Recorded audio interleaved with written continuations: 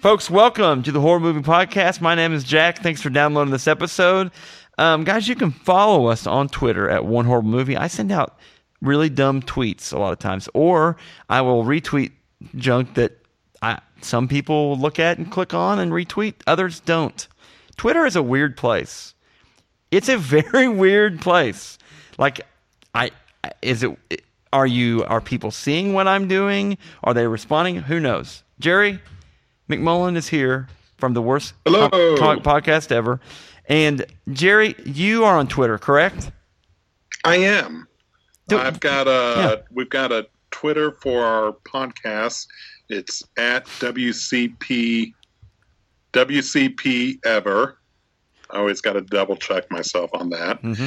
And then for my own, I do a personal blog where I review the black and white reprint editions from Marvel and DC, and that's at Essential Showcase. Okay. So yeah, I really find, I'm telling you though, like I kind of like Twitter some days, and then other days I'm just like, like I think if you're a big celeb and you tweet something out, you're going to get retweets just galore. Mm-hmm. I think if you're street level defenders like we are, you're not going to get the same play, which is really weird to me. It's a weird place. We struggle with it all the time with the podcast. It's like, do you feel like it's necessary? Oh, and be honest. Be honest. I'm not going to be like, I think it's important. I think it's becoming more important if we're trying to target a younger audience. Mm-hmm. Yes. I think Facebook has become the social media for grown-ups, and a lot of the younger demographics are going to Twitter, Instagram, Snapchat. Yeah, and those are two you just listed off: Instagram, and then even weirder to me is Snapchat. Sorry, Snapchat, and it's like you can't use it. I didn't say it. Yeah, I didn't say it. But it's like that stuff is foreign to me. Just like I don't even. And I work in a school district, and so I'm around high school kids, and that to me, like they do some stuff with their smartphones, and they get in trouble with the laptops and school-owned laptops and things like that. And you just go, did you not think that would get you in trouble? But it's just that mindset. I don't know. I didn't mean to go down to old Grandpa Jack's train. Back when I was a kid, we played Oregon Trail with 5.2 floppy disks. Sorry. This is weird. It's like a disconnect, I guess, maybe. I don't know. Yeah. Anyway, so I digress. My parents don't have the internet anymore. They got rid of the internet, which, like, that makes sense that they would get rid of the internet, but it makes me laugh because I kind of wish that I could sometimes get rid of the internet too. But anyway, maybe I shouldn't say that on this. Facebook, we have a Facebook as well. Yeah. Just search us online, the Horrible Movie Podcast. And you said you have a Facebook as well, Jerry? I know you from Facebook, so yes, I do know that you have a Facebook. So anyway. Yes, you can find the podcast out there, Worst Comic Podcast Ever, as well as my blog, Essential Showcase. Mm-hmm. You could do a blog about the different incarnations of the movie The Blob. You just said that, the blog, and then it could be the blob. That'd be weird. So anyway, what else? What else do we have? You can find us on iTunes, and you're on iTunes as well. We are. Yes. We are on Google Play. We found out, too, because we're on the Revolver Podcast Network, we're on iHeartRadio, and we're on Spotify Mobile. Yeah, pretty cool. That's kind of fun. I've tried to get on the iHeartRadio one, and I can find it, but I've not really played around with it very much. Anyway. Jerry, today is Black Friday. Yes, it is, and I am safely bunkered down in my basement. I didn't know if you were going to venture out to maybe there. I mean, I'm not sure what you'd be into to go get. What would bring you out of the basement? I saw an ad for Sam's Club, a 55-inch 4K television, and it's a Vizio, $349. Oh, wow. That has me intrigued. That is unbelievable. Can we pause the show here? You're going to have to, if you're going to make it today, you're going to have to run at this point to the nearest Sam's Club. So yeah, the doorbusters are gone. You're in the Kansas City area, so I got to think that's probably picked clean, and there's probably, if it's Sam's Club, there's probably a couple of Van Heusen polos left. So that's about what they've got. But yeah. Black Friday, very weird. Again, I guess I won't go into the very weird for everything today. I think it's something that everyone has to do like once or twice, but then once you get that out of your system, you're quite content not to go out again. Yes. Or go out after the initial rush has gone through. Mm-hmm. Last couple of years, I think I've gone up to like Target late afternoon on Friday and just seeing if I can get some of the DVDs on the cheap that are still there, but some of their $3 or $4 specials. But yep. The only thing that would get me out right now is if there was something that I could get for the kids, but they're pretty low maintenance right now, so I'm going to stick at home. There you go. That's a good call. Black Friday is one of those days that I feel like people from other countries, if you're listening to this podcast and you live in a country other than the U.S., you just like, it's just a spectacle, right? Like they just gawk at us and just go, what in the world? Would there be an equivalent? America at its worst. Yeah, exactly. Yo, capitalism is what I say. Go capitalism. So today on the podcast, we have Jerry McMullen from the Worst Comic Podcast Ever. Jerry, you have a great podcast. Well, thank you. Yeah, it's great. And we first met you, and we talked about this on Tuesday at the Lebanon MegaCon, and we have since then had a really good just kind of friendship between podcast stuff and between then hanging out at the Planet Comic Con in Kansas City. And we just think a lot of you, and we're glad you were able to come on the podcast today. Well, first, thank you very much for the invite. I know we've been trying this for a while. Second, you guys are nailing it with your show. I mean, you're putting out 2 shows a week. You're reviewing current movies, older movies. You guys are making us look bad. I mean, we're just doing 1 show a week, and we're talking comics. We relish in the idea of really stupid movies. You brought a movie today, though, that after watching, and I've done this a few times on this podcast, where you watch it and you go, it's a horrible movie, but it doesn't strike you like I thought it would. And I saw this when I was very little, the first time I saw this movie. The movie is Taking Care of Business. You, Jerry, you said you saw this in the theater. I did. I want you to tell folks about this experience. Okay.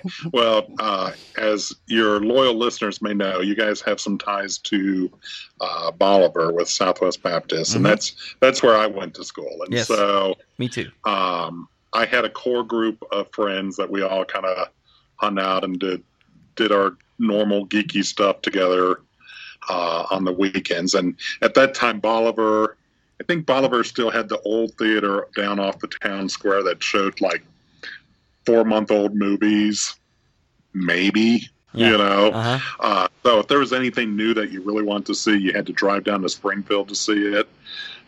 So we would normally go down on Tuesday nights, which was like the cheap ticket night. And so we would all pile into one car, drive down, and we wanted to see Taking Care of Business because one of the guys in our group, Jim Moore, was a huge Chicago Cubs baseball fan.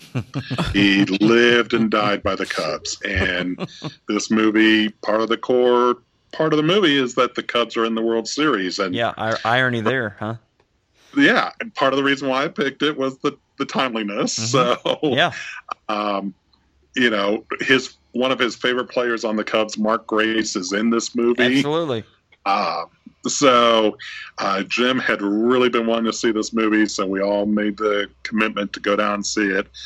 And it's just, like you said, it's not the worst movie, but it's not the greatest movie. You kind of walk out and it's like, all right, well, I'm not going to get that time back, but I'm not really.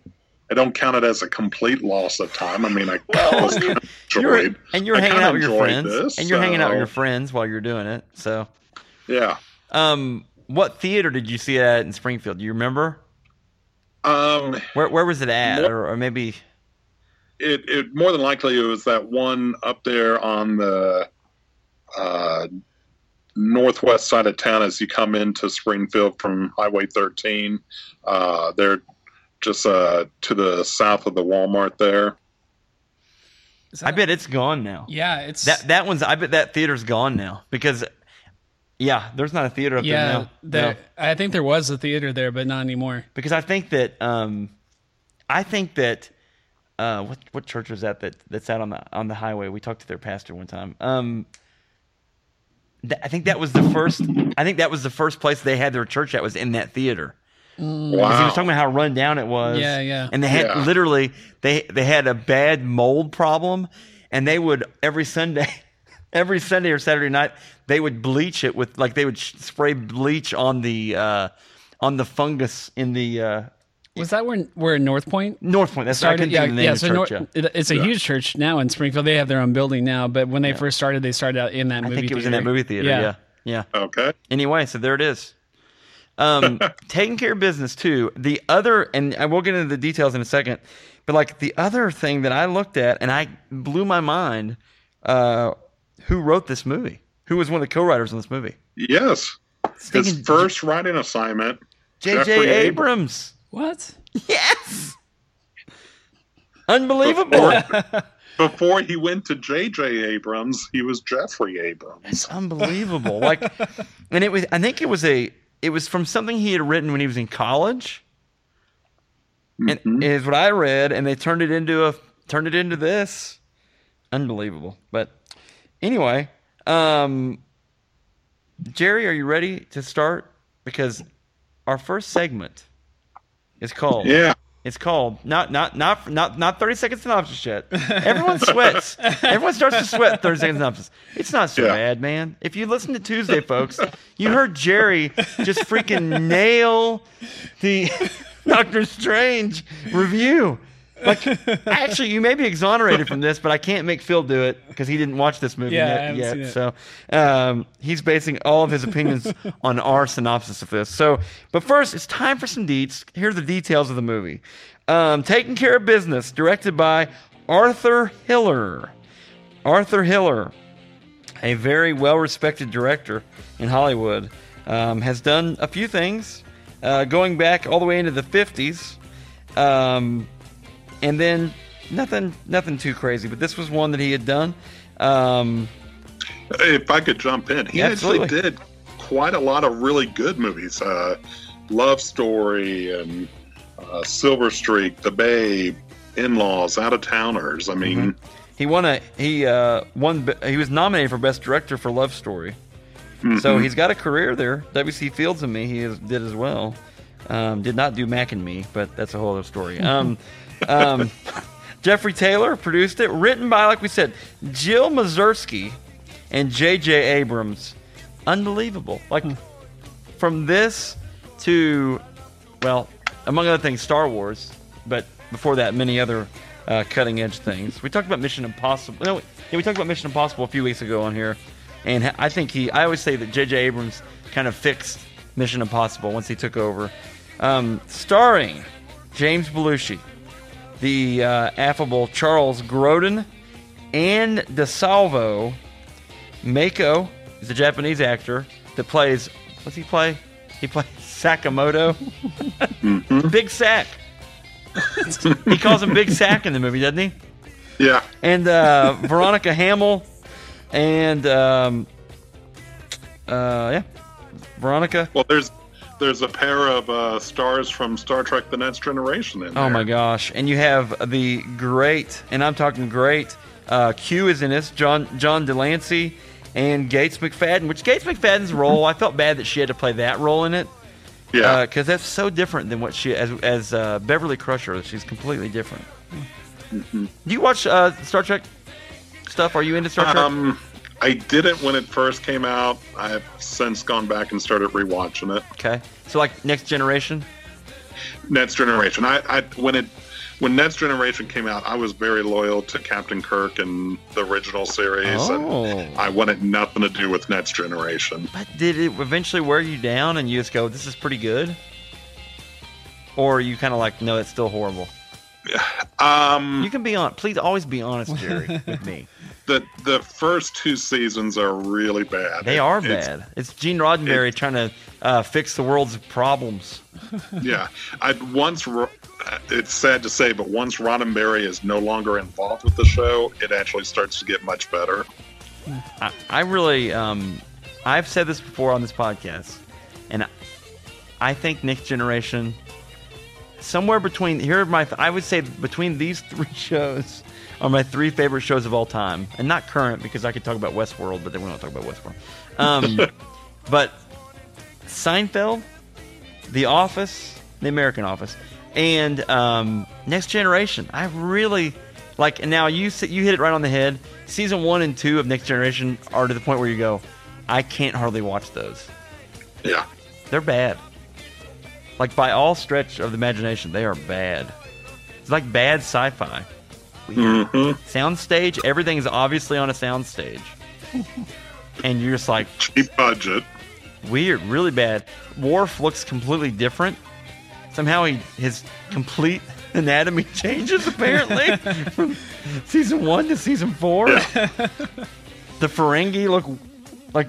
Yeah, anyway, sorry. Wait, we're talking about taking care of business. Sorry. All right, so, yeah, those 2 are in it, and it's pretty stinking awesome. Let's see, release date, August 17th, 1990. Did you watch this on opening day?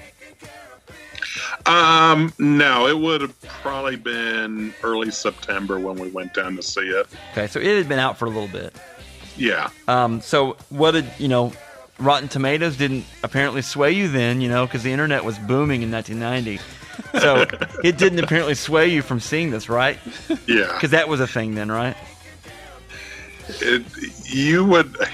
It was a whole different world back then. I mean, you really had to rely on word of mouth from friends or picking up People magazine or some other magazine from the store to kind of get any word of mouth information about a movie other than what you saw on the TV trailers. Mm-hmm.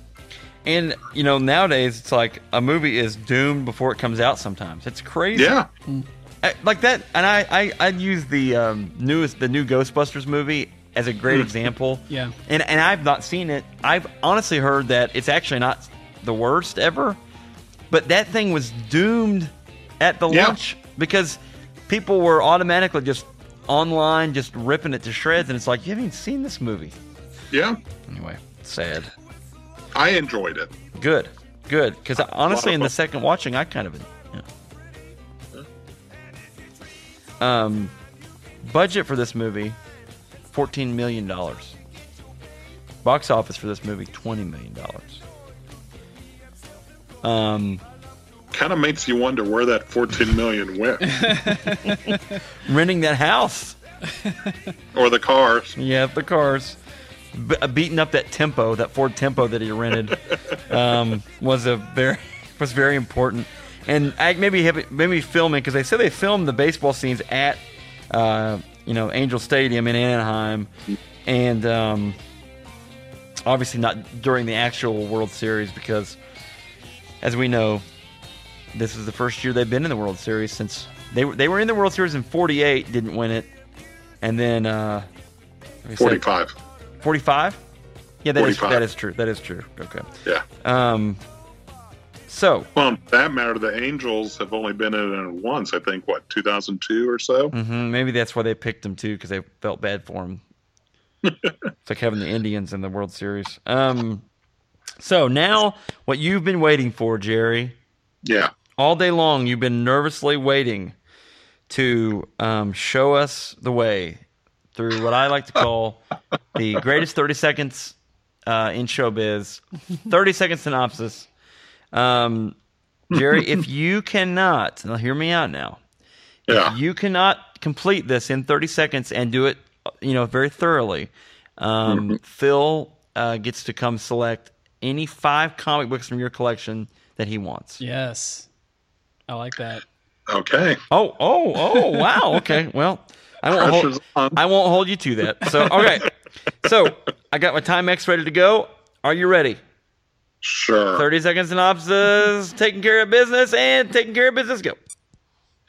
Jimmy is a lifelong Chicago Cubs fan whose team is in the World Series, but he is locked up in prison. He connives a way to break out, goes to pick up a pair of tickets that he won off a radio contest. While he's at the airport getting the tickets, he finds a day planner that was left by Spencer Barnes, a marketing sales guy that is traveling to California to meet with a client. 10 seconds. Jimmy takes over Spencer Barnes' life with this day planner because everything is in this day planner. Meanwhile, Spencer is completely lost, having to rely on the help of an old high school friend who obviously has the hots for him and he doesn't have the hots for her. And of course, in typical fashion, they two end up meeting and realizing that they're both being Spencer Barnes, and all the women in their lives realize that he's Spencer Barnes. They get to the World Series, the Cubs win, Jimmy catches the home run ball and then has to break back into prison in order to get released on Monday. Boom. 56 seconds. All right. I tried. You did a great job. I know just what 5 comics I want, Jerry. That was a good synopsis, though. That was a good synopsis. He wants Masters of the Universe issue number 1, which is probably not real. That's probably not really. Have they ever made a Masters of the Universe comic? A couple of times. Really? How Yes. long did it last? Not very long. They did a mini series in like 1983 when the toys first started coming out. That ran 3 issues, and then it's been picked up a couple of different times by different companies. There's actually a comic coming out right now from IDW. It's He-Man and I believe Thundercats in a 6-issue miniseries. Whoa. Wow. Really? Yeah. And it's being done, artwork is being done by Kansas City artist Freddie Williams II. That's cool. He-Man. I liked He-Man. I watched the crud out of He-Man. That was probably after your run of cartoons, correct? Like the initial, would you say? I was starting to get away from the cartoons at that point. Probably so. That was right. That He-Man was right in my wheelhouse. I had a lot of He-Man figures. Did you have? Now, do you have? I know we're sidetracked here, but do you have a collection of do you do figures or anything like that? I used to, but not as much anymore. Okay. Every now and then, I'll see one in the stores that it's like, oh man, they never had that when I was a kid. I'm gonna grab it. Right. But then you got the embarrassment of having to tell your wife that can I buy this? Toy for yourself and not for the kids. Love it. Don't open this, kids. So I say that.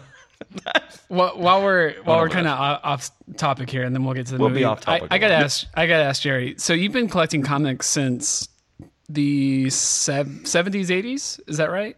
Late 1970s, yeah. Late 1970s. So you own. I mean, it's easy to say you own thousands of comics. Add another 0 on Tens there. of thousands. Wow. I'm almost 11,000. 11,000 comics. Yeah. So, and some of them obviously are quite. I mean, they're older comics that are worth money. Some of them aren't worth a whole lot more than what you paid for them, but some of them are probably worth 100 times or a couple hundred times over what you paid for them. What's one of the comic when you think of this particular book, you think of it as one that you would never sell it, but it's one that would sell for a lot of money. Like what do you think of?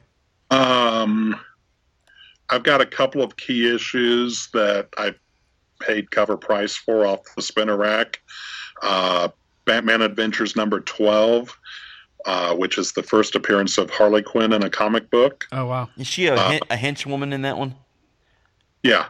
That routinely goes for $300 to $500, and wow. I think I bought that for $1.25, and then yes. Amazing Spider-Man number 300, which is like the first full appearance of Venom. Wow. I think that was $1.50 comic, and that's a $200 to $300 book. Wow. So That's awesome. That's cool. Yeah.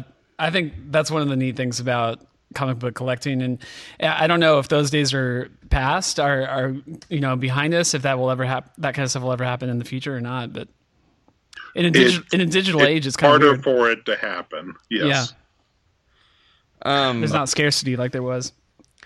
Well, there is a scarcity, but it's also the speculator market is so heavy anymore that it's hard to find those hidden gems that they tend to not pop up for a year or two after they've come out, and then you realize, oh, I should have bought that 2 years ago. Yeah. So I think the last one that really hit big like that was probably the Walking Dead comic when that started up. Just the first 4 or 5 issues are extremely hard to find because it had such low print runs, and no one realized that it was going to become the hit that it would. Yeah.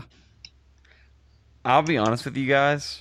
I don't know how to segue from comic books back, and it's okay.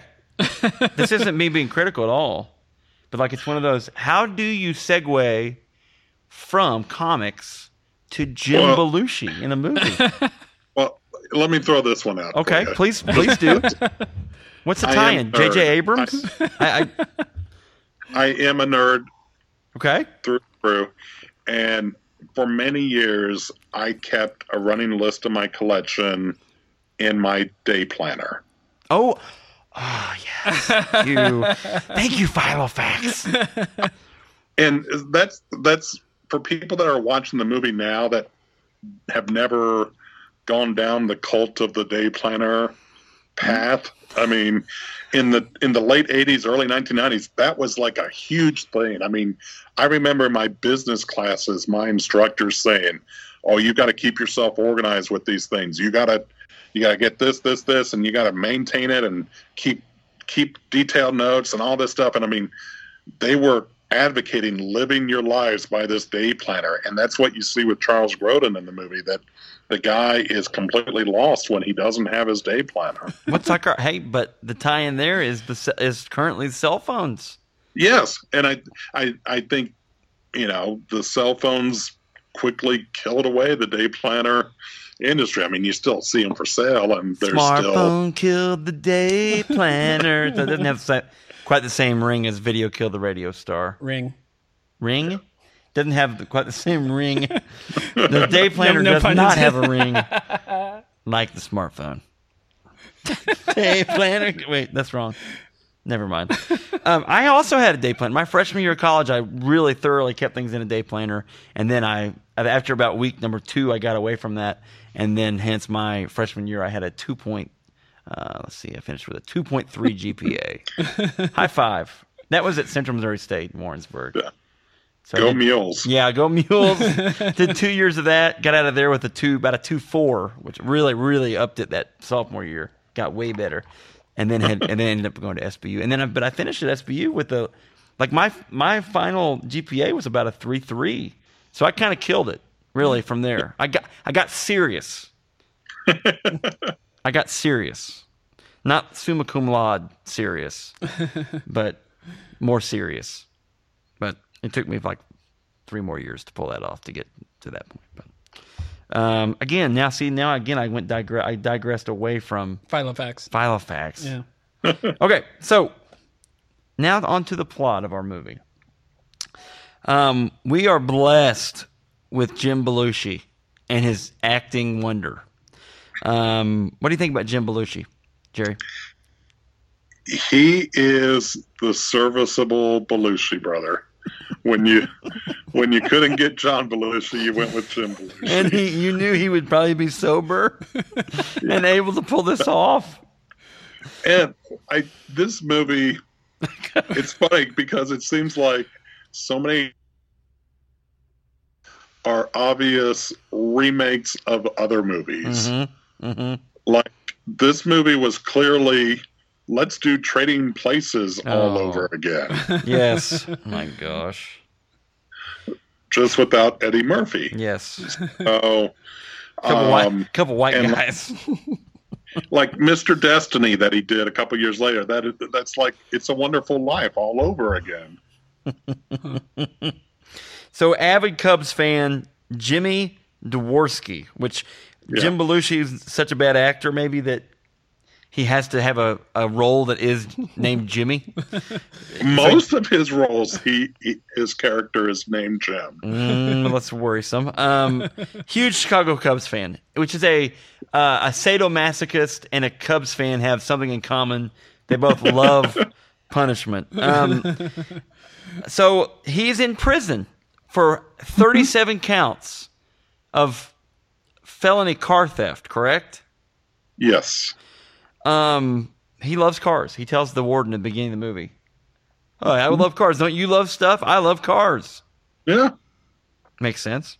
The prison warden is storied actor Hector Elizondo, who's in a billion things.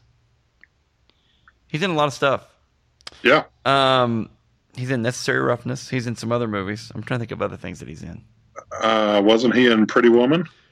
He was in Pretty Woman, along with Jason Alexander. And, gosh, Pretty Woman. I don't like Pretty Woman. We could do that on this podcast next, but we have another movie to do. Sorry, Jerry. We don't have to do Pretty Woman. Would it be weird if you and I did Pretty Woman on this podcast? All right, so he's in jail. He has 1 day to get out or 2 days to get out? He's due to get out on Monday, but he's won tickets for the World Series game on Sunday. We see him early on in the movie. We see him in his cell, and he's got that calendar up, hanging up in his cell, and he's got the World Series dates all written on the calendar. And he runs. One thing about this movie early on, which I thought was kind of funny, he wins the tickets on, of course, a radio competition, like in true Saved by the Bell style from a radio competition. And he runs to the phone. He's in prison. And he reaches in his pocket and pulls out a bunch of change. Do you use change like that in prison that much? It's a payphone. But I don't know. I've never been in prison, Jerry. While I haven't been to prison, one of my first jobs many years ago was working as a long distance operator for Sprint here in Kansas City. I love it. And we would get all of these collect phone calls from prisons. So I don't think that they really carry a lot of change in their pockets in prisons. Seems to me like that could be a potential weapon. But I would think, but maybe everyone trusts Jim Belushi to carry this change around. So he wins the competition the radio sweepstakes contest. Sorry, I can think contest by answering a couple Cubs questions. The game is in Anaheim, it's in L.A., so he's got to find a way to get out of prison and get to L.A. First things first, though, does he go in to ask the warden? How do we get? He does go in to see if he can get an early release or get like a weekend pass, and he'll come back and make up the time next week. Yes, the warden says, "If I sink this putt, you can have your release." Is that correct? Yes. Completely misses it. Leaves it way short. He kind of freaks out. This part is on Jim Belushi. He starts to freak out a little bit. What's he call him? I think he calls him a bad word. It's a family-friendly podcast, so I don't want to cuss. A butthead, maybe? I don't think he calls him anything worse than that, though. Even though this is a rated R movie, and there are a couple of choice words in this movie. Yeah. So he freaks out on the warden. The warden says, "You cannot even watch the World Series now." Takes away from the entire prison. Yes, after he keeps freaking out, he takes away from the entire prison. And which that's bad. I thought the rest of the prisoners would attack him. They love Jim. They love him. Yeah, he's one of them. He is one of them. He's made their what's the name of this company? The Tasty Foods or whatever the name of the company that he is trying to make an ad for. What is it called? What's the name? He makes their oatmeal every day and it's horrible, he says. So yeah. High quality or great foods or something like that. It's not. So he is in trouble. They're playing a game of baseball in the prison yard. And we've all grown up wishing we could play baseball in a prison yard. Prison Mike. And so they're playing and they're angry at the warden because he's taking away their television. So then what happens? They've come up with the plot to kidnap. What is it? Kidnap? No, hold them for ransom. Correct? Yes, they've got them locked up in the tower or whatever, and they're threatening to kill Jimmy if they don't get TV rights back, and they start running off a whole list of demands like better food and oatmeal cookies on Tuesdays and Thursdays. And the important Which is true. You laugh, Phil, but that's true. That really happened. Is this in a Chicago prison? Like, is it? No. California. He's in California. Okay. He's just a Cubs fan in California. So yes, that makes the trip a little easier, the breakout a little easier to happen. By the way, if you're in prison and you're playing a baseball game in the prison yard with all men on the bases and you hit a home run, is it called a grand slammer? Wow. Actually, you actually just said something. Is there a way for us to market this podcast to prisons? Is the question. Like I'm serious when I say that. That may be ideal. We might have to do a few live shows. For that matter, you in could prison. Just do a whole series of prison movie podcasts. That's true. And they'd be so into it. Taking Care of Business, Jailhouse Rock, Dead Man Walking, Jailhouse Rock. I mean, there's quite a bit of potential there. Did you say Shawshank? I did. Green Mile, we could do that one. Yeah. This may work. We're missing a whole market that's completely untapped. What's the Steve McQueen where they break out of prison? I just watched it. The Great Escape. Great Escape. Maybe it. I don't know. Can we monetize really from a prison, or is it just more to get more listenership? Have you thought about this, Jerry? I mean, come on. I'm thinking about it now. Do you think this way? I think this way. You guys got some good prisons up there in Kansas City. I think about finding a way to advertise at truck stops. These people, that's app listeners. I'm trying to get on AM radio because I just really think my voice sounds great with a little bit of a every time you go past the power line. Just a little bit of a anyway. So back to this movie. So they come up with a great scheme to get him out of jail, and he is able to sneak out. They have a fake riot, correct? They fake steal. They fake kidnap him and take him and lock him up in the dungeon ish, wherever it's at. Mm-hmm. And he hops on and steals a prison bus. Is that correct? He escapes by riding on the underside of the bus as it's leaving. Timing. They're having a riot. And they never check on the underside of a bus. No way. It's leaving. He gets out of Dodge. Makes his way. The next time you see him is in the airport, correct? Well, you see him. He is like robbed one of those clothes donation boxes, like outside a church or something, so he can get out of his prison uniforms. Yes. And then he's trying to find a way to get to the airport. And I think that's when it kind of cuts over and starts telling the Charles Grodin side of the story. Charles Grodin is businessman extraordinaire, and he is Spencer Barnes. Spencer Barnes had everything he wished for, but not his Filofax. So Spencer Barnes lives out of that day planner. Has to have it because it's before the cell phone, and he's got to have it. He works for an ad agency, and he is scheduled. Well, actually, he's scheduled to go on vacation with his wife. And then that gets sidetracked because his boss has a heart attack, and goes to says you gotta go on this business trip for me to meet Mr. Sakamoto from or his friends call him Big Sakamoto. It's in the movie, folks. I'm not saying anything bad. He's going to pitch these marketing ideas for his Japanese food company. Great cooking or excellent, high quality. It's high quality food, I think is what it's called. I think you hit it right on the head, Jerry. And so he ditches his wife. She's upset with him. She's mad, which with good reason. And he heads to the airport. He's got a full schedule. Okay, he's got the address for this beautiful luxury Malibu beach house. Inside of his Filofax, there's a key to the beach house. There's the entry codes to the beach house. This is going to actually be. I thought this would be a great trip. I thought this seems like it'd be a lot of fun. Mm-hmm. But the hilarity ensues when he gets off the plane. He's on the phone at the payphone. Kids, payphones. We used to have to pay to use phones. We couldn't just. Well, we still have to pay for them. We just get to carry them around now, absorbing their radio waves. That's for my conspiracy show.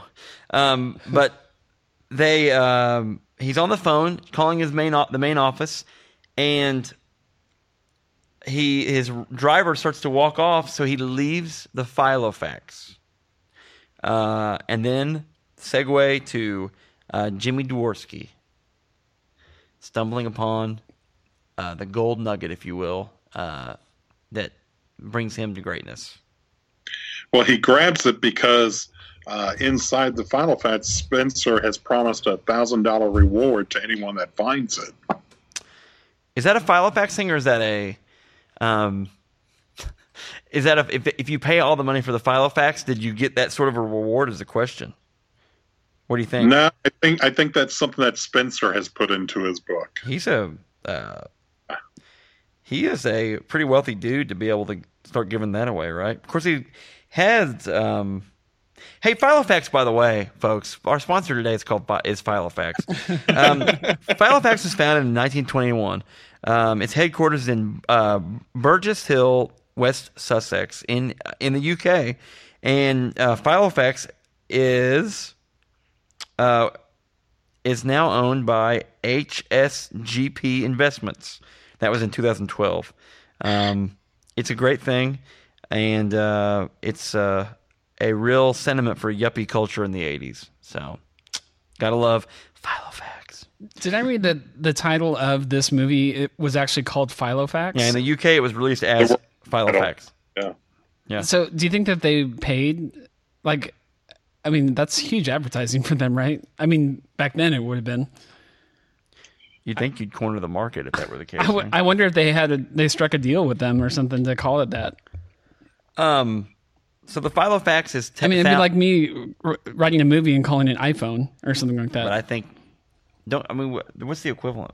I mean, we have some equivalents of that, right? Today's culture. Yeah, I used to have a Palm Pilot. I mean, if I made a movie, I mean, not today, but in like 1998, and called it today called Palm Pilot and called it Palm Pilot. Yeah, that's true. I mean, that's essentially what happened. I could see a movie called Flip Phone. That'd be kind of fun. But you kind of have that in books. Book titles become movies. Yeah. Obviously, if that movie's successful, the book then just goes even further through the roof. Yeah. Anyway, so Spencer then is left. How does he get out of his? The driver drops him off where? He gets out and goes back. He's in with the driver. Spencer Barnes, Grodin's character, realizes he's forgotten Filofax, which is his helper robot. So I just sound like I was describing Filofax, and he goes back to get Filofax, his trusty robot, and he realizes it's gone. Goes to the rent-a-car place. Yes. And is hoping for the kindness of strangers, I guess. Oh, go ahead. They're able to look up like his rewards account and verify that oh yes, he is a trusted member, and even though he has no ID, no credit cards on him, we're going to still give you a rental car. Oh, we've rented everything. The only thing we can give you is this beat up car that's due to be going in for body work. Yeah, it's got major body damage. It's a 1989 Ford Tempo. It's nice, real nice. And it sputters and spits around. They would never rent that to anyone, but for the pace of the movie, they had to, right? Yeah. So he drives off in this Tempo, spitting and sputtering. He has no cash, no ID, nothing. Doesn't even have the address to the place he's going to. But he's got a map. And you would think that Spencer is a fairly educated man to get this far in life. But apparently he can't read a map because he ends up like in the worst part of town. Oh, yeah, like National Lampoon, steal your hubcaps scenario. And we did leave out, we said this, you said this in 30 Second Synopsis, but he meets his, I hate to say, it's obviously not a high school girlfriend. I don't even say it's a high school friend, correct? He says she said that she had a crush on him. Yes. But he has a hard time even remembering her from high school. Other than she cheated off of him. He does say that at one point in the movie that she cheated off of him. So she becomes the recurring person to bail him out of some situations. And literal later in the movie does bail him out, I think. A couple of times. Yeah. But she's looking for some sort of a love interest scenario, and he's just not that into you. He's just not that into you. What's her name? Is that Veronica Hamill, or is that the wife? Or is it? No, it's Ann DeSalvo is who plays that character. So, segue back to Jimmy Dworsky, Belushi's character. He ends up at the Malibu beach house.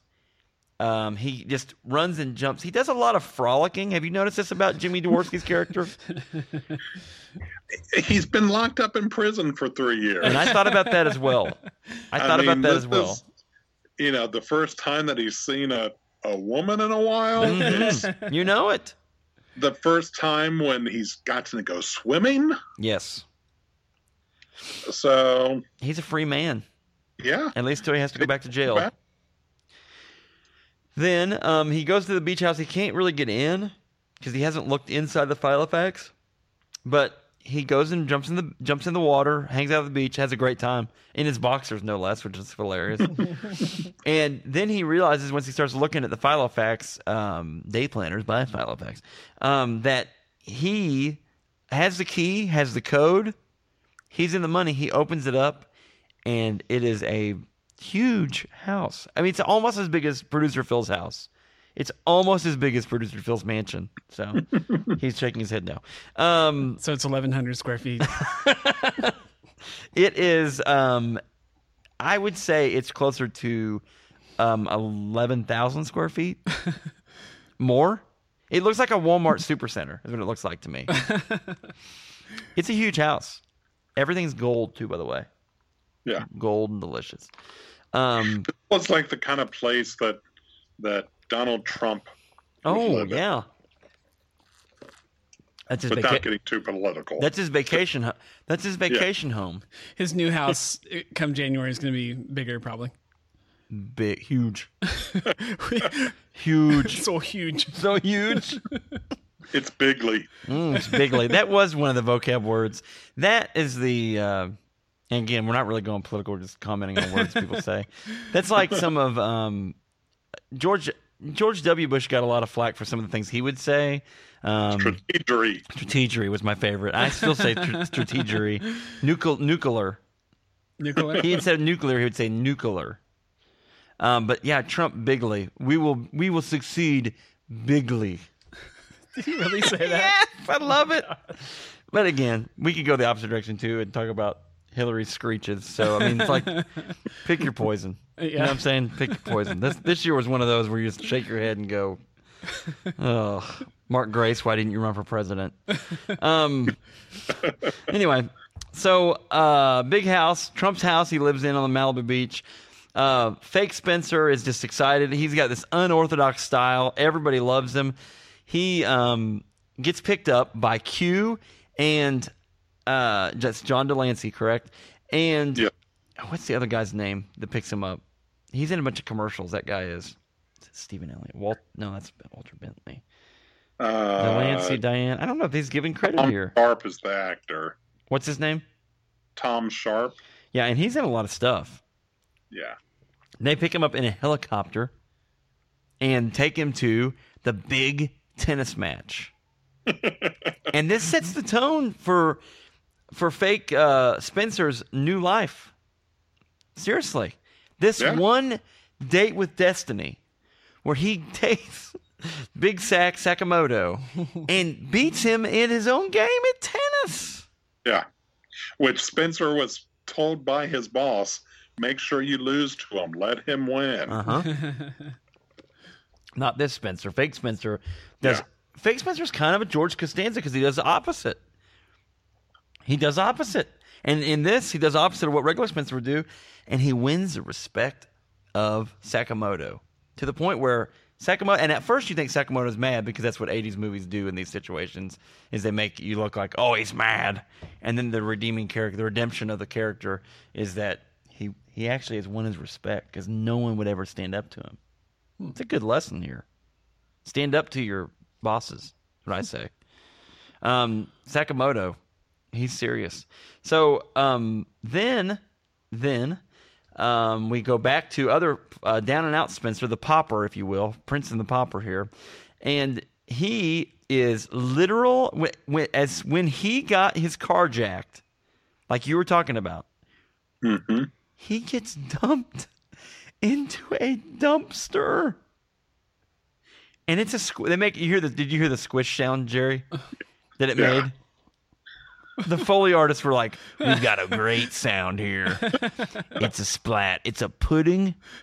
It's a big vat of pudding, and we throw a bowling ball in it. And it sounds like this. And literally, when they threw Spencer in the trash can or in the dumpster, it made that sound. And he came out and he looked like a homeless guy, like a bum. Mm-hmm. Like he had been living in the dumpster for weeks. Sad. He was he had like ashen face, and he looked the part. And so then he couldn't convince anyone that he actually was this, illustrious madman, Spencer Barnes. So he is kind of Don Draper. He is a kind of a Don Draper type character. This not really. So he steals some clothes. He eventually makes it to the tennis place. He finds out where the tennis place was at, and steals some clothes from the pro shop at the tennis place, and this nasty looking sweater. Malibu. Did it say Malibu on it? I think so. And he wears it for the movie. He does, and it gets really gross. He has to get bailed out again, just because he's walking along the streets, and his high school friend bails him out again. She thinks it's a love connection. He finally relents and lets her take him to her house to cook him dinner, which he never eats, by the way. This whole time he never ate. It's like a cartoon or something. He's never eating. He's on the phone still trying to make calls to get a hold of someone. He's trying to call his wife. They've missed it. And his wife has called the Beverly Hills Mansion by this point and talked to Elizabeth Barnes, who's played by Veronica Hamill, who, for all intents and purposes, I mean, she's not an ugly person. I'll say that. How about that? So then, actually, that's not Elizabeth Barnes. That's Bentley. Jewel Bentley is her name. Yeah. Jewel Bentley, played by Lauren Lachlan. Yeah, not an ugly human. And then, so that girl, though, is the one that's falling for fake Spencer Barnes. So when the wife calls and says, is Spencer there? He says, don't. Again, a moment where Jim Belushi's frolicking in a pool, by the way. And she's like, oh, he's busy. He can't come to the phone, which then the wife is irate. At what point does she come to L.A.? At the end? She just shows up? And, yeah. Well, at one point she tries calling and can't get a hold of him. He was too busy to come to the phone because he was swimming or whatever. Yes. And I think she gets...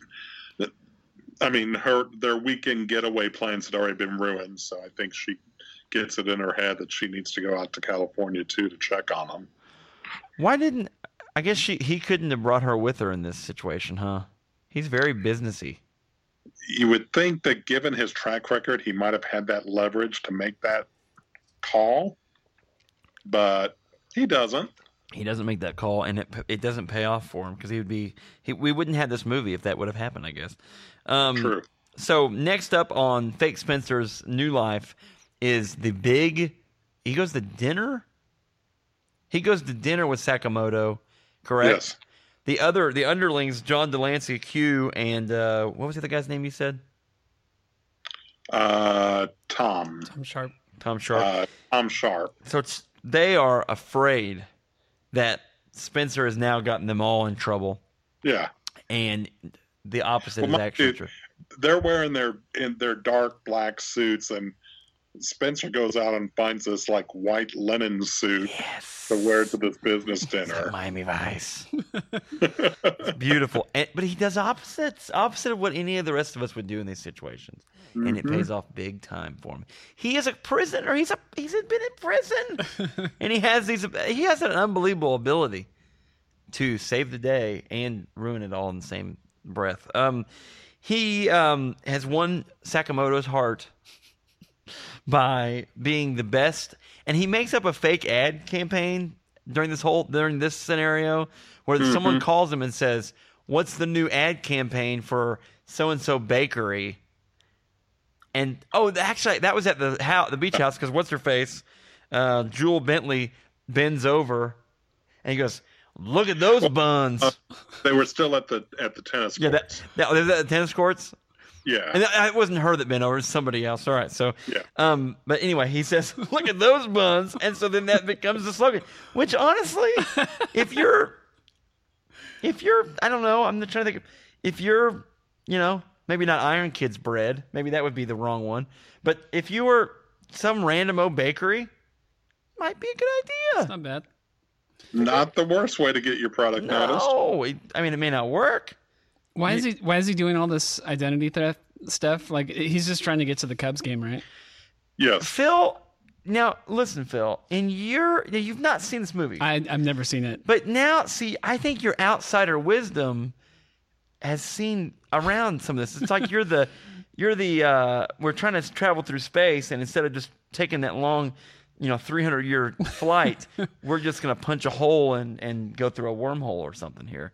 But your logic is very sound. There's no real reason, right, Jerry, for him to be going through this? Once he's got the tickets, he should just leave. I mean, take the credit cards maybe, but... Why did he continue this life? I mean, I'm hearing you guys explain all this. I'm just like, why? Like, what in the world is... What is he doing? And he just continues to live the life of an ad agency person. I mean, he's actually trying to... Other than he had the in with the boss's daughter that I think he was hoping to see more of her, literally and figuratively. But he didn't have to go to these meetings. He chose to... Other than they kept showing up thinking that he was Spencer Barnes. And they whisked him away. That is one thing we're living at. They really did kind of whisk him away. Okay. And in those moments, he's thinking, well, I guess I'm going to go eat dinner. So in a way, this would get me food. He kind of gets caught up in it against his will in some ways. He is a free swinging cool cat, though. He doesn't it's okay for him to go. He's kind of a Kramer-esque character. I know I'm getting a lot of Seinfeld references. Most episodes don't only talk about Seinfeld, but I could see there are a couple. I mean, there's a Costanza and a Kramer-esque scenario going here. Weird. Interesting. Anyway, J.J. Abrams is a genius. This is the first thing he ever wrote, by the way. I just looked it up. Yeah. Must be nice. Yeah. First thing I ever wrote was a sequel to Goodnight Moon.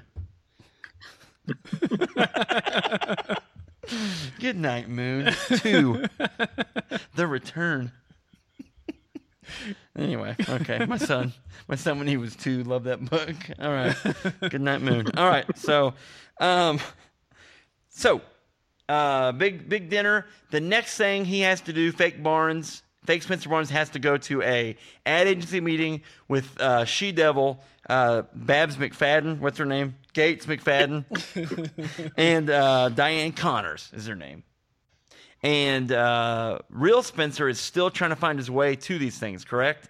His role in this movie is just to slowly, like the little engine that could, like the tortoise. The tortoise eventually is going to get caught up.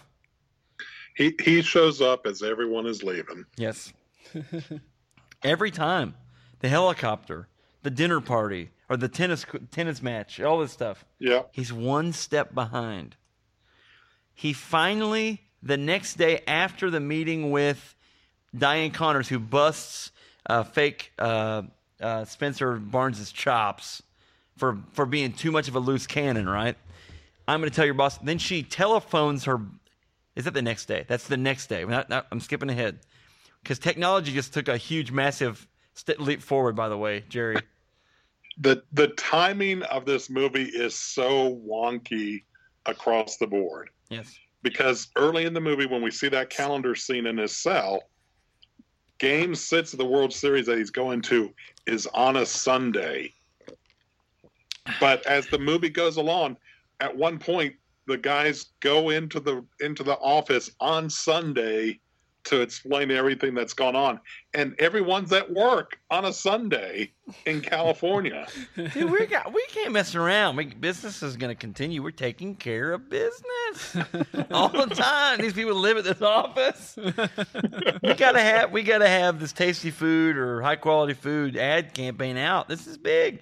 Sakamoto doesn't just come to town for anybody. Okay, I tried to cover Sakamoto's tracks there. It didn't help, though. You're right. No one will be at work on this Sunday there. This is the worst place to work ever. Yeah. Again, fake Spencer wakes up, and finally, the next day after the bad ad meeting, that he finally gets called out for being horrible at this, finally, Charles Grodin's character, real Spencer, finally catches up. Time has finally caught up.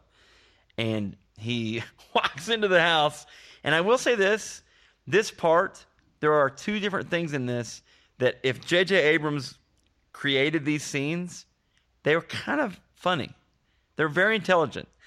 Charles Grodin goes into pure, like, kind of almost like, you know, in Home Alone, whenever the 2 criminals are stepping on nails and getting paint cans to the face, Charles Grodin goes immediate to physical comedy, and he's normally the straight man in the physical comedy, or in a comedy, but he goes into physical, like, tries to choke out Jim Belushi, falls on his back a couple times. It's kind of funny to me. Does it really well. And then I think this is his audition for Beethoven. When did Beethoven come out? 92, I believe. So they saw him in this, and they said, Charles Grodin, he can do this. He can do this. And so they basically, though, they end up, real Spencer steals his tickets and says, you're coming with me, you're going to explain this to everybody, right? They go back to the ad place. They break into a meeting with Diane Connors, Gates McFadden. They have a video meeting. Was this real in 1990, Jerry? Was this possible? I don't think so. I mean, in theory, maybe it was possible, but I don't know that businesses really afforded something like that. They had a television. It was an old JVC looking. We had wood grain paneling on the outside. Back projection screen, correct? Yeah. It popped up with his boss in the hospital because he had tubes and stuff in the hospital.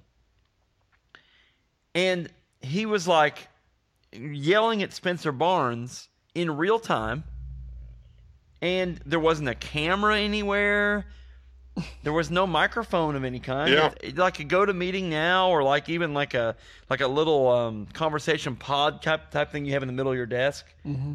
They didn't have. I mean, it was just magic. It was like Batcave level stuff. Like whoa. And that's also assuming that the boss had that same camera set up in his hospital room. Ooh, that's true. Yeah. It definitely would have been portable back then. Do you think they tried to figure out how? And what would he have been watching it on there in the hospital room? What would how would J.J. Abrams explain this scene away? How would he explain it away? I don't think he's thought that far ahead yet. He would explain it away as alternate universe. It was the alternate timeline. They have some technologies we don't hear. It's a different. This is not our Earth. It's a different Earth. And then they'd have to go back to the island. And then they were all dead the whole time. Sorry, I digress. That's the end of Lost. Spoiler. All right, sorry. Their boss yells at them, right? Sakamoto says nothing, and then Gates McFadden really says nothing. It's kind of a pointless meeting, correct? They both storm out. Oh, Jim Belushi defends real Spencer in this, correct? Yeah. And they kind of bond over that, him defending him. And Spencer ends up quitting his job completely. He does quit, and he's immediately relieved by this, which I know that feeling, and some days I feel that way. They then decide, Jim Dworsky, Jim Belushi's character, talks real Spencer into, hey, let's go to the World Series. So after all this work, Jim Belushi can finally go to the World Series. And not only am I going to take the real Spencer Barnes, I'm taking Spencer over the hot girl that I previously slept with. Is the most have promised to take to the game with me. Who's the most understanding? This is the perfect person of all time. Like she completely. Oh, you're right. You need to be with your friend. What? What are you talking about? This is weird. Like I was like, man, she's pretty nice person. Anyway, Yeah. Jim Belushi. They go to the game. Everything's going great. He's getting hot dogs with his no money. I guess it's all on Charles Grodin's credit cards anyway, because he buys a big screen TV, because in 1990 big screen TV was the status symbol. Sends it to buys it from QVC or Home Shopping Network. Mm-hmm. Sends it to the prison, by the way. And then they're having a great game. Home run ball is hit, correct? Jim Belushi goes out onto a flagpole. Well, the foul pole. Was it the foul pole? Yeah. Oh, Steve Bartman level stuff here except he does it for good. Yeah. He catches it inbounds. Like he climbs it? He climbs out on it. Oh, okay. Stretches out to catch the ball. And then does a spin-a-rooney around it. Like I'm singing in the rain around the light bulb, except it's And around foul pole. because he's seen on TV, suddenly every police officer in the stadium is now looking for him, like they know that he's escaped from prison. Right, because back then in 1990 we could all communicate so quickly with each other. It's so weird. What movies? I love them. So then basically it becomes let's get out of here, which is kind of crappy because now Jim Belushi doesn't get to watch the big game. And they hide out. They hide out in this closet thing that has this big high tension wire to the outside parking lot. And Real Spencer uses his Filofax, leather-bound Filofax. They zip line down. And by the way, on that scene, they crashed through that fence. Like, it kind of looked like that was real, and it might have hurt a little bit. They zip Well, line you can see the support line holding him up in the shot. They jump off the stadium basically And zip line down this big high tension wire outside. Because apparently once the game starts, everyone is locked into the stadium until the game is over. No one leaves. No one can get out of here. So they zip line down. Beautiful. And they And so then they end up in his car. Wait, whose car? Oh, the stolen Lotus from Bentley's house. And they sit there and listen to the game on the radio. Cubs win. Cubs win. Holy cow. You even get a holy cow in that. They didn't get Harry Carey, and this was Harry Carey. Was he still alive in 1990? Yes. Was he? So I'm surprised they didn't try to get Harry Carey on there. That would have been great. And then they say, basically, that's it. Turn the radio off. Now he's got to figure out a way to go back. We have to go back to prison. He goes back to prison? He has to. Absurd way to get back into prison. The warden, Phil, doesn't know that he's even gone yet. He thinks Hector believes that he is locked in the infirmary or wherever they have him locked at, and they're holding him hostage because he took the World Series away from him, and he thinks that the prisoners are blaming him for not having it, so they've taken him hostage. They're going to kill him, which couldn't be further from the truth because everybody loves Jimmy. Yeah, that's a good movie. Phil's face here. I wish every human alive. I'm speechless. I wish every human could see that face. It's like a meme right there. It's like a meme that just like, what? So, how does he get back? Jerry, don't respond to this because I know you know the answer. Phil, Phil, let's play a little game. How does he break back into prison? You have 15 seconds to tell me how he breaks back into prison. Okay, so just off of the information that you've given me so far, I have zipline as an option. Oh, okay. Oh, that's it. That's it. I have helicopter. Okay. Like he drops down from a helicopter. So we have that option. Okay, good.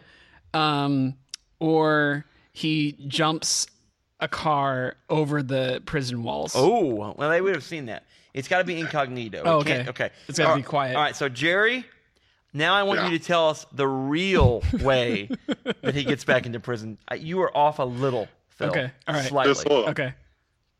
So Charles Grodin pulls up to the prison in the Lotus dressed as a priest there to help negotiate the standoff with the prisoners. Yes, because priests will villain like this. And to help the negotiations, he's brought along Jimmy's mother, who is actually Jimmy dressed as a woman. Oh my gosh. And like this is a couple of years before Mrs. Doubtfire, but he looks like Mrs. Doubtfire.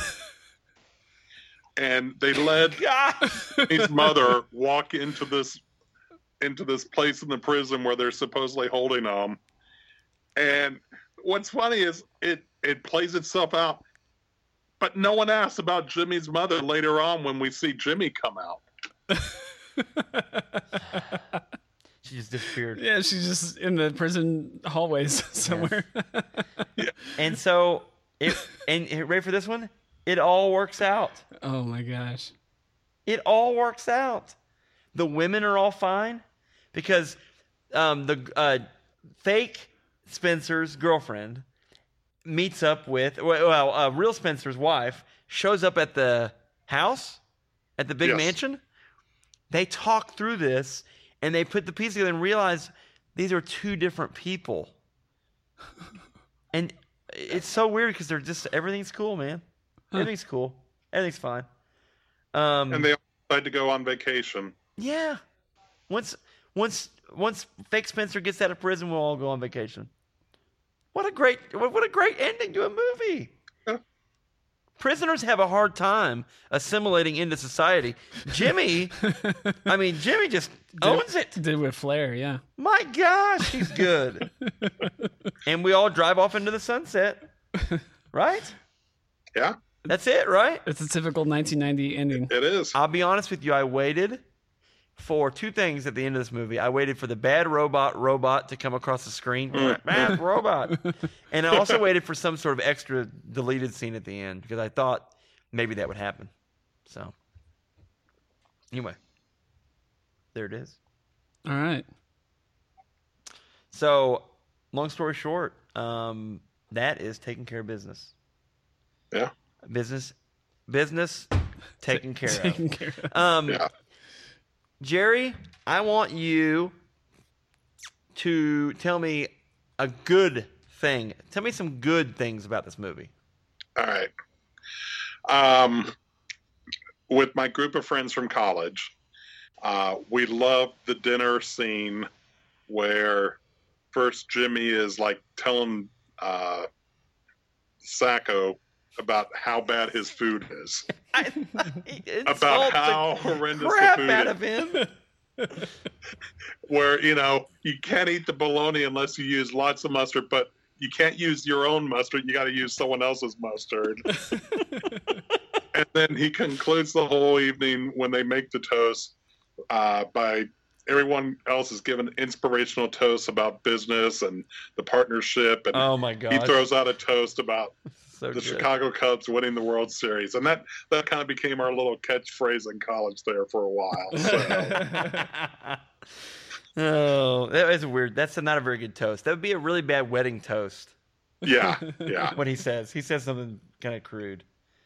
Yeah, we won't say it on the show. I'll tell Phil off air.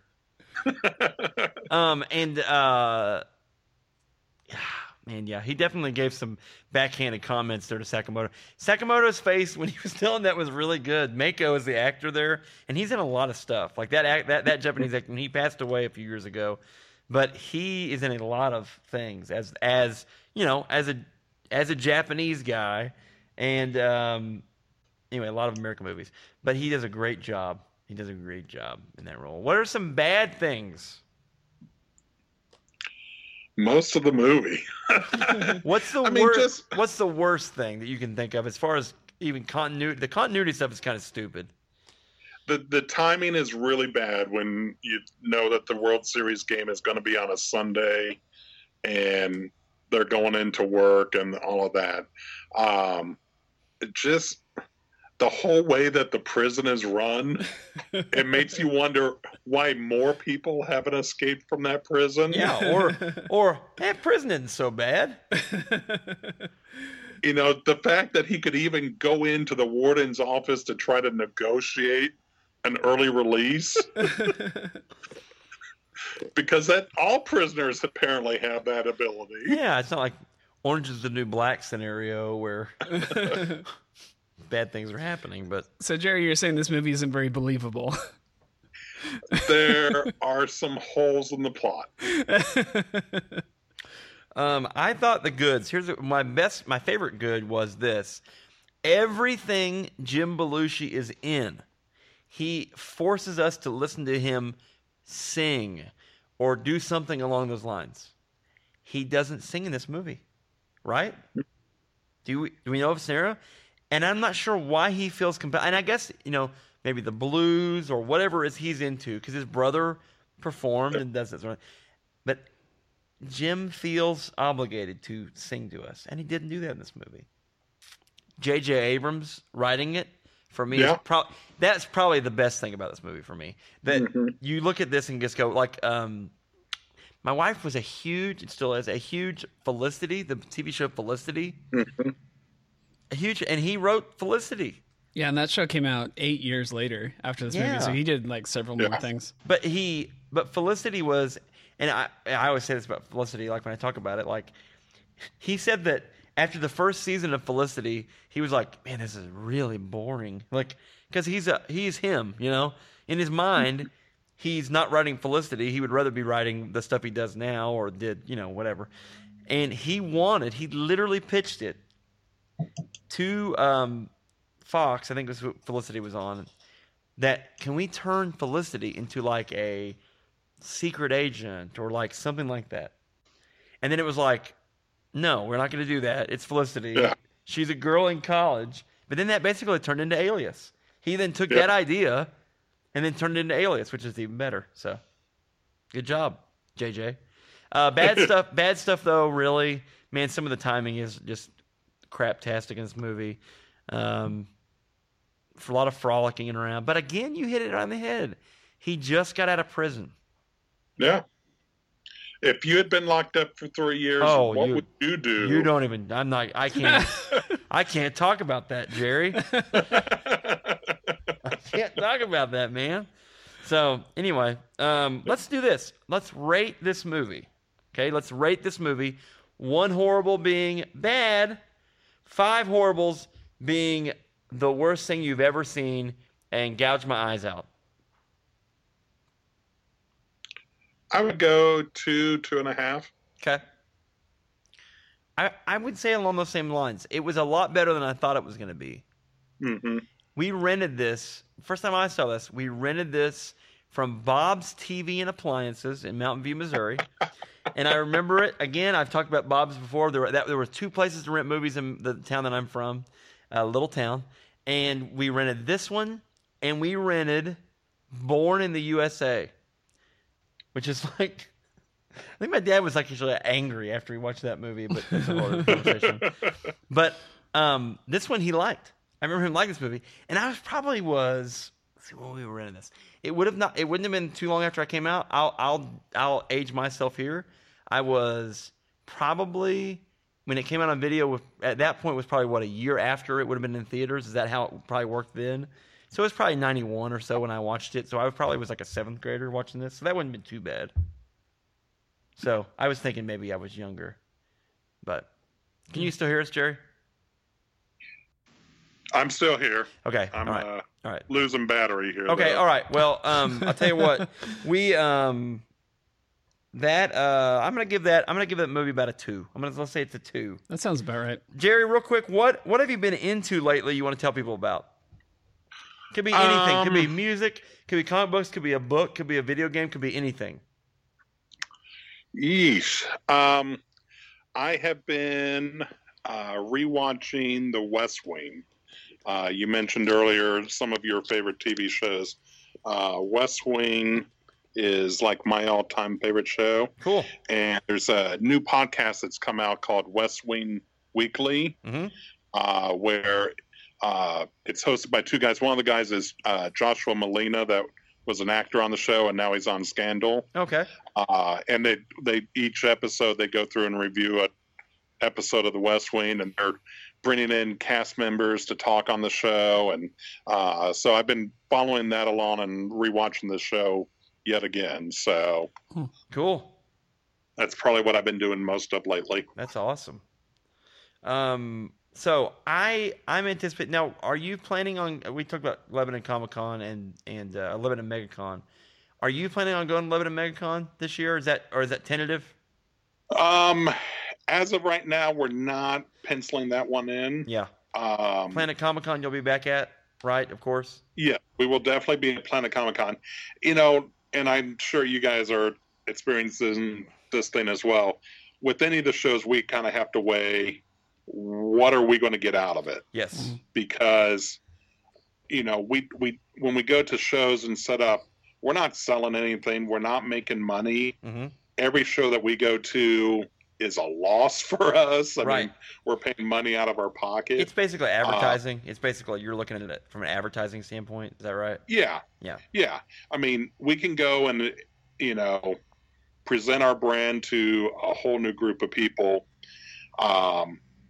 But our brand kind of centers primarily around comic books. And for last year's show, there just wasn't a whole lot of comic books as much as we would have liked. It was kind of a scattershot kind of, yeah. He was supposed to have the co-creator of Howard the Duck there. Oh, yeah, I remember this, yes. He canceled about 6 weeks out from the show, and we'd already said we would be there and help host panels, and I didn't feel like I could back out. Right. This year, he does have a couple comic book guests lined up, but they're people from here in Kansas City that we've talked to multiple times in the past. Mm-hmm. Rick Stacy was just on our show a couple of weeks ago. The other guys, Kevin Dillmore and Dayton Ward, we've talked to at shows before. So we're kind of waiting and seeing if anything, it might be something that drive down and hang out with my friend Brent for the weekend, and maybe we'd stop in at the show for a little bit. But as of right now, we're not planning on setting up at that show. Okay. But you said Planet Comic Con. Are there any others that you guys might go to? Well, we've got 2 shows in Kansas City. We got Planet Comic Con. We got Kansas City Comic Con. Yeah. Okay. Right. So we're signed up for both of those. We're going to be going back to Omaha for the Omaha Comic Con in July. You said that one's pretty good, right? Yes. We had a good time at that. And then June, we know we'll be at Smallville Comic-Con, which is out in Hutchinson, Kansas. That's awesome. So, is that a pretty good one? And then our partner Cullen, that lives out in Portland, Oregon, he'll be going to some shows on the West Coast, like Emerald City Comic Con in Seattle. He'll go to Wizard World Portland and Rose City Comic Con. Okay. So, and we'll try to find another show or two that we can go to. I think our long-term goal, since we've got Cullen in Portland and John and I in Kansas City, is we find a show like somewhere in between, like Denver or Salt Lake City, and we all travel. That's cool. And attend that show together. Mm-hmm. So, well, cool, man. Those shows are so much fun. And yeah, we just, I don't know, we enjoyed the ones we went to last year, and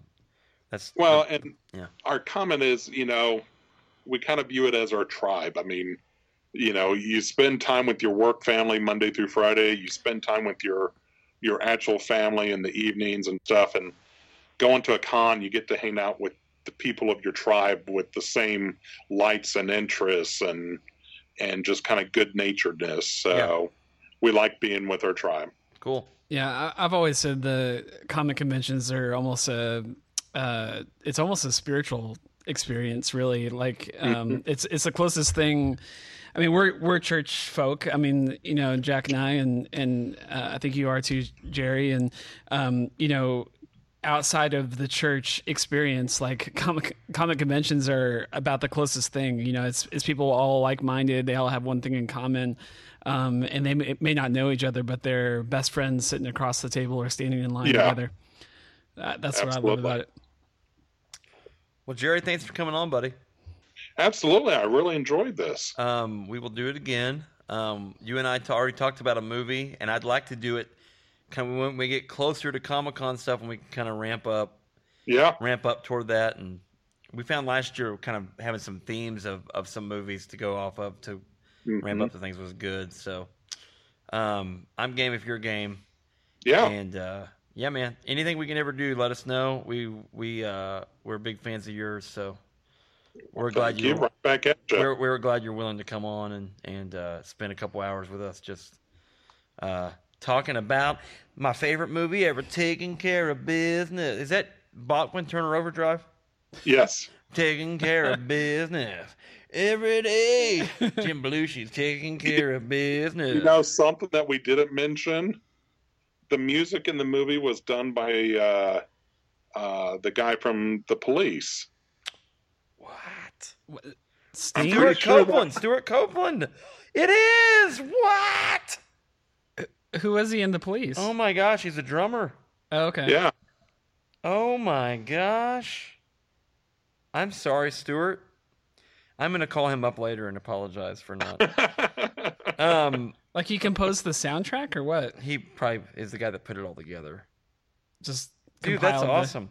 He's done a lot of stuff, man. Stuart Copeland. Seriously. There it is. How about Stuart. I'm a drummer and he's a drummer. We're friends. Not really. All right. Well, you're the man, Jerry. Thank you so much, buddy. Thanks, Jerry. Right. Thank you so much for giving me this opportunity. I'm really enjoyed getting to hang out with you guys, and looking forward to seeing you guys on the con trail next season. We'll be on it. Yep. We'll see you soon, I'm sure. So, all right. Go get some Black Friday deals. All right. Black Friday. Woo! Black Friday. Rip someone's arm off. Take care of business. Right. Taking care of business on Black Friday, and we've got to get that mixer. Man, I want that salad spinner. Give me that salad spinner, Grandma. Oh, my back. Ah! Sorry, that's my live. That's a live feed from Comic-Con. We're going live to Black Friday here. Dollar General Black Friday. Well, we've got this 6-pack of paydays here. Anyway, all right. Jerry, you're the man. Thanks, buddy. Yeah, thank you. Will do. All right, bud.